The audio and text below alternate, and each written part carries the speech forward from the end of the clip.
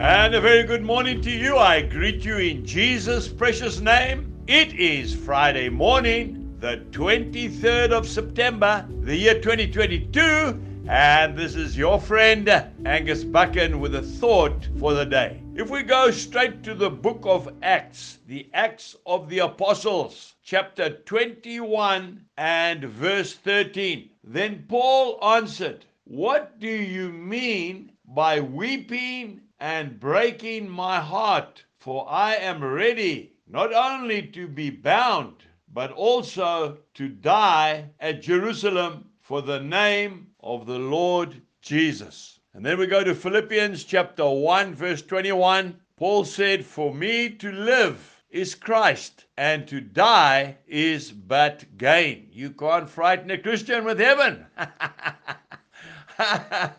Oh, folks, the safest place to be is right in the perfect will of God. Just like the Apostle Paul, what we need to do is to find out what the will is of God for our lives, and then simply to obey Jesus' call. You know, 1 Timothy 6:6 says, "Godliness with contentment is great gain." You see, Paul's friends loved him so much, and they knew what was going to happen to him. He was going to die for his faith in Jesus Christ. But I want to tell you, Paul was single-minded. He knew exactly what he had to do. No more regrets for you and I today. Oh, if only I had done that. Or if only I had become more bold. If only I had taken that step of faith. I want to tell you, it's better to have tried and failed even than to have never tried at all. Jeremiah said, "There's a fire in my bones. I could not hold back. I had to preach." Jeremiah 20 and verse 9.